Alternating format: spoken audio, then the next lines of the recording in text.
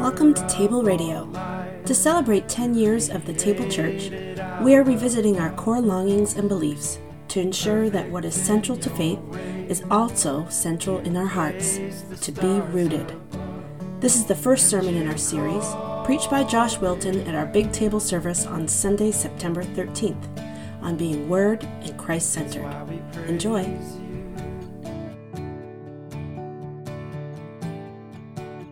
Hi, I'm Josh. I'm one of the leaders here at the table. I think I've been here the longest, or among the longest. Me and Katie and Andy and Katie and our kids. We helped start this church, plant it, as it's called. We moved here about 11 and a half years ago, and we launched 10 years ago. And it was pretty silly how we launched, to be honest. Does anyone remember what we did for the first time? No one was here. No one was here. We did something. It was Christmas in September. Remember that? We did a bunch of Christmas. You think November's early to sing Christmas carols. We did it on September 12th or whatever day that was. And we did it because we wanted to go all in on the story of God in Jesus Christ. And that's because one of our foundations here at the table, core to our belief and core in our hearts, heart core, is the belief that God speaks and that God loves a good story. So God loves story in both words and pictures, and I wanted to point this out in a psalm. If you flip open to Psalm 19, it's right there. I'll give you a second. Psalm 19 gives us three little sections here. In the first bit, God is communicating in pictures and tells us how he does that. It says, the heavens declare the glory of God, and the sky above proclaims his handiwork. Day to day pours out speech, and night to night reveals knowledge. There is no speech, nor are there words whose voice is not heard. There's something about God's creation that tells us about the story of God. And it's a big, beautiful picture when we see a glorious sunset over the mountains or the sea here in Victoria. But it's got to be more than that. It's not just a picture. So here in verse 7, in the same psalm, Psalm 19, it says, the law of the Lord is perfect, reviving the soul. The testimony of the Lord is sure, making wise the simple. The precepts of the Lord are right, rejoicing the heart. The commandment of the Lord is pure, enlightening the eyes. The fear or the reverence of the Lord is clean, enduring forever. The rules of the Lord are true and righteous altogether. Now, who's ever said this next verse about the rules? More to be desired are they than gold, even much fine gold, even a huge bag of tunies. Sweeter also than honey and drippings of the honeycomb and Dairy Queen soft serve. This is the best. Moreover, by them is your servant warned, in keeping them there is great reward. So you've got the heavens declare on the one hand. They call that the book of creation. And then you've got the words of the Lord, which speak of God, on the other hand, which they call the book of Revelation. These two things in concert speak and tell us about God. He loves these stories. And words are important. Because you look, why does he need to speak in words? Look at verse 12. Who can discern their errors? We're in the dark, even about our own errors and frailty. Declare me innocent from hidden faults. Keep back your servant also from presumptuous sin. Don't let them have dominion over me, because we can be overcome by them. Then I shall be blameless and innocent of great transgression. And finally, look, the psalmist here understands that we're hidden even in our relationship with God. He says, let the words of my mouth and the meditation of my heart be acceptable in your sight, O Lord, my rock and redeemer. God loves a story. Gives us the pictures, images in creation, and he gives us words through the scriptures. He speaks them to us. He shares them with us. Now, you would not, it's not unfair as you read the Old Testament to think that God prioritizes words over pictures. After all, in the very beginning of Genesis, he speaks and there's light. There's chaos. And this is part of his creation. The image comes out of the word. And also, when you get into Exodus 20 and you get to what's known as the 10 Commandments or the 10 words, right in the very beginning, it's don't make an idol. Don't make an image of me, he says. Words, words, words. Now, there's a good reason for not making an image. It's because you can't box God in with an image. He's so much greater than all of creation. But there's a little sneak attack, too. He's got another reason why he doesn't want humanity to make an image of God. And it ties into words. Did you know that God has a favorite word? And it's not ostrich, it's not hippopotamus, it's not platypus, it's not pulchritudinous, callipygus, it's not any word you can think of except one, and it just kind of rolls off the tongue. It's this sweet-sounding word, just brings delight to anyone who hears it. And the word is Joshua. Yeah, that's my name. No, it's just a happy coincidence. Yeshua is the Hebrew word, or Yeshua, which gets translated into Greek into Jesus. This is God's favorite word. Doesn't it just roll off the tongue?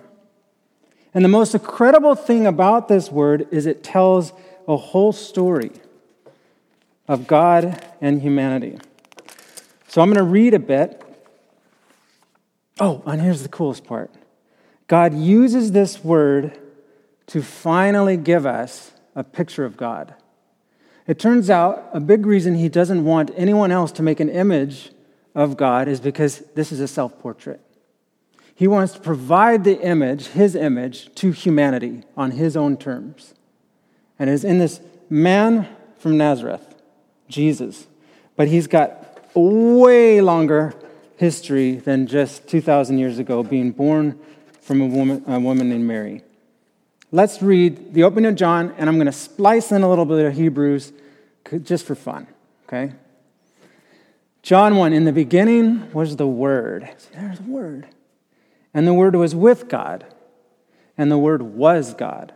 So already you're dealing with something that's a little funky math here, some deep mystery. Was with God, and the Word was God. He was in the beginning with God. And all things were made through him, and without him was not anything made that was made, and in him was life. And the life was the light of humanity. The light shines in the darkness, and the darkness has not overcome it. Now hear from Hebrews 1. Long ago, at many times and in many ways, God spoke to our fathers by the prophets. But in these last days, he has spoken to us by his Son, whom he appointed the heir of all things, through whom also he created the world. He is the radiance of the glory of God and the exact imprint of his nature, and he upholds the universe by the word of his power. That's pretty crazy. This word is existing in two realms, the realm of God and the realm of humanity. Now listen back to John 1. The true light, which enlightens everyone, was coming or came into the world. He was in the world. The world was made through him, yet the world did not know him. He came to his own, and his own people did not receive him. But to all who did receive him, who believed in his name, he gave the right to become children of God, who were born not of blood, nor of the will of the flesh, nor the will of humanity, but of God. And the Word became flesh and dwelt among us. And we have seen his glory, glory as of the only Son from the Father, full of grace and truth. So in Jesus is the Word. John defines his terms as the gospel goes on. And Jesus is this Word.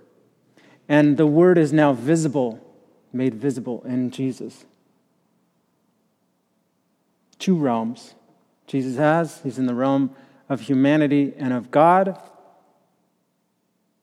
And he tells the story of this interaction. So here's what I'm hoping for us as a community as we look back at these foundations as these roots of faith and seek to root in our heart. Let us lean into the story. Because Jesus is not located just in the past, but extends across time and space and lands in our laps on ink in the page, but presses deep into our very core, into our souls. Listen to this bit from Hebrews. It's awesome. It's not just about a Jesus of history, even in a great cosmic sense, if you believe that element of it. This is about a Jesus who is present with us, the Word. Here, this is Hebrews 4:12. For the Word of God is living and active. It's alive. Sharper than any two-edged sword or razor blade, piercing to the division of soul and spirit, of joints and of marrow. And it does something, listen, and discerning the thoughts and intentions of the heart. So this word is active and alive and can cut through thick things. And it does the work of revelation. It reveals something about who we are, in addition to who God is. So we're pressed right to the edge of God's life in the kingdom of heaven and our life here in the kingdom of earth. It's in both worlds here. And listen, even as we're engaging with the word, it says in verse 13, and no creature is hidden from God's sight, but all are naked and exposed to the eyes of him to whom we must give account. This is a way for us to be present and to understand that we are already present with God in some way and to engage with him. So lean in. Now, it also happens, according to these very scriptures, to be profitable. So in Timothy, Paul's giving some instructions to Timothy, and he says, all scripture is breathed out by God, that's inspired by God, and profitable for teaching, for reproof, for correction, for training in righteousness, in the good life, that the person of God may be complete, equipped for every good work, meaning equipped for love, equipped for a life of love and of goodness. This is what the scriptures do for us.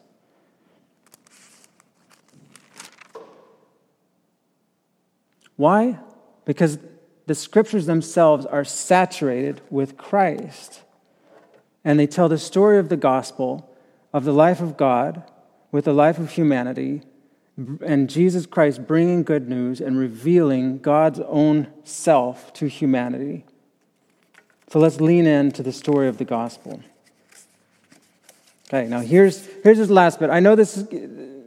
Some of us have spent some time reading the Bible and find it obscure at points, off-putting at other points, distant at points. And there's two ditches, I would say. And there's an old saying, for every kilometer of road, there's 2 kilometers of ditches, right? The words of God are very similar to a Christian understanding of the person of Jesus. They are inseparable because we learn about Jesus through the words of the scriptures. If you want to reduce it even more, we learn about Jesus through the Gospels mainly, through the 4 accounts or biographies of Jesus. There's very little else in historical documents. There's a smattering here, and there, but many of them are debated. This is the primary source to understand who Jesus is. And Jesus is constantly referring back to the words of the scripture to authenticate and explain who he is. So the scriptures also help us understand who Jesus is. Now, but they're not like golden tablets that come from the sky. They also have their foot in the earth because God uses humanity to speak his words to humanity. So he uses Peter, he uses Paul, he uses Matthew, Mark, Luke, John. He uses people. He uses Moses. He uses all the writers of the Old Testament, the prophets, Isaiah, the school of prophets that helped form Isaiah. There's editors. There's different genres. There's something that looks a little more like wisdom literature, and there's some narrative, and there's letters, and there's biographies. There's a whole library, is the Scripture. And so we regard it as having some human origin as well, not strictly divine. But they are inseparably tied, let me say. Now, as you lean in, let me encourage you to be poked and prodded by the Scriptures, and to explore both your optimism about the Bible, in which God does actively speak to people, but also some of your doubts. Go, wow, why is this story about the judges in here? This whole section is pretty gruesome. Why is that even in here? And what does this say about God? And what does this say about humanity? And am I in this story at all? Am I one of the hero judges, or am I one of the people in the crowds? There's all kinds of ways to interact with this story, and I'm going to encourage us to do so. What's my exit strategy? Lord, thank you for communicating with us. Thank you that you speak to all of us in your Scriptures. You break into history. There's something outside of each of us that is true and real. Something objective, that you want to share reality with us. But thank you, God, that you also speak to each of us. That you want to make this personal. And not just a story outside of us, but something that is alive within us. That brings us into relation to you and helps us to understand who you are, and help us to understand who we are. We love you, we thank you, we bless you. In Jesus' name, amen. That's why we praise you.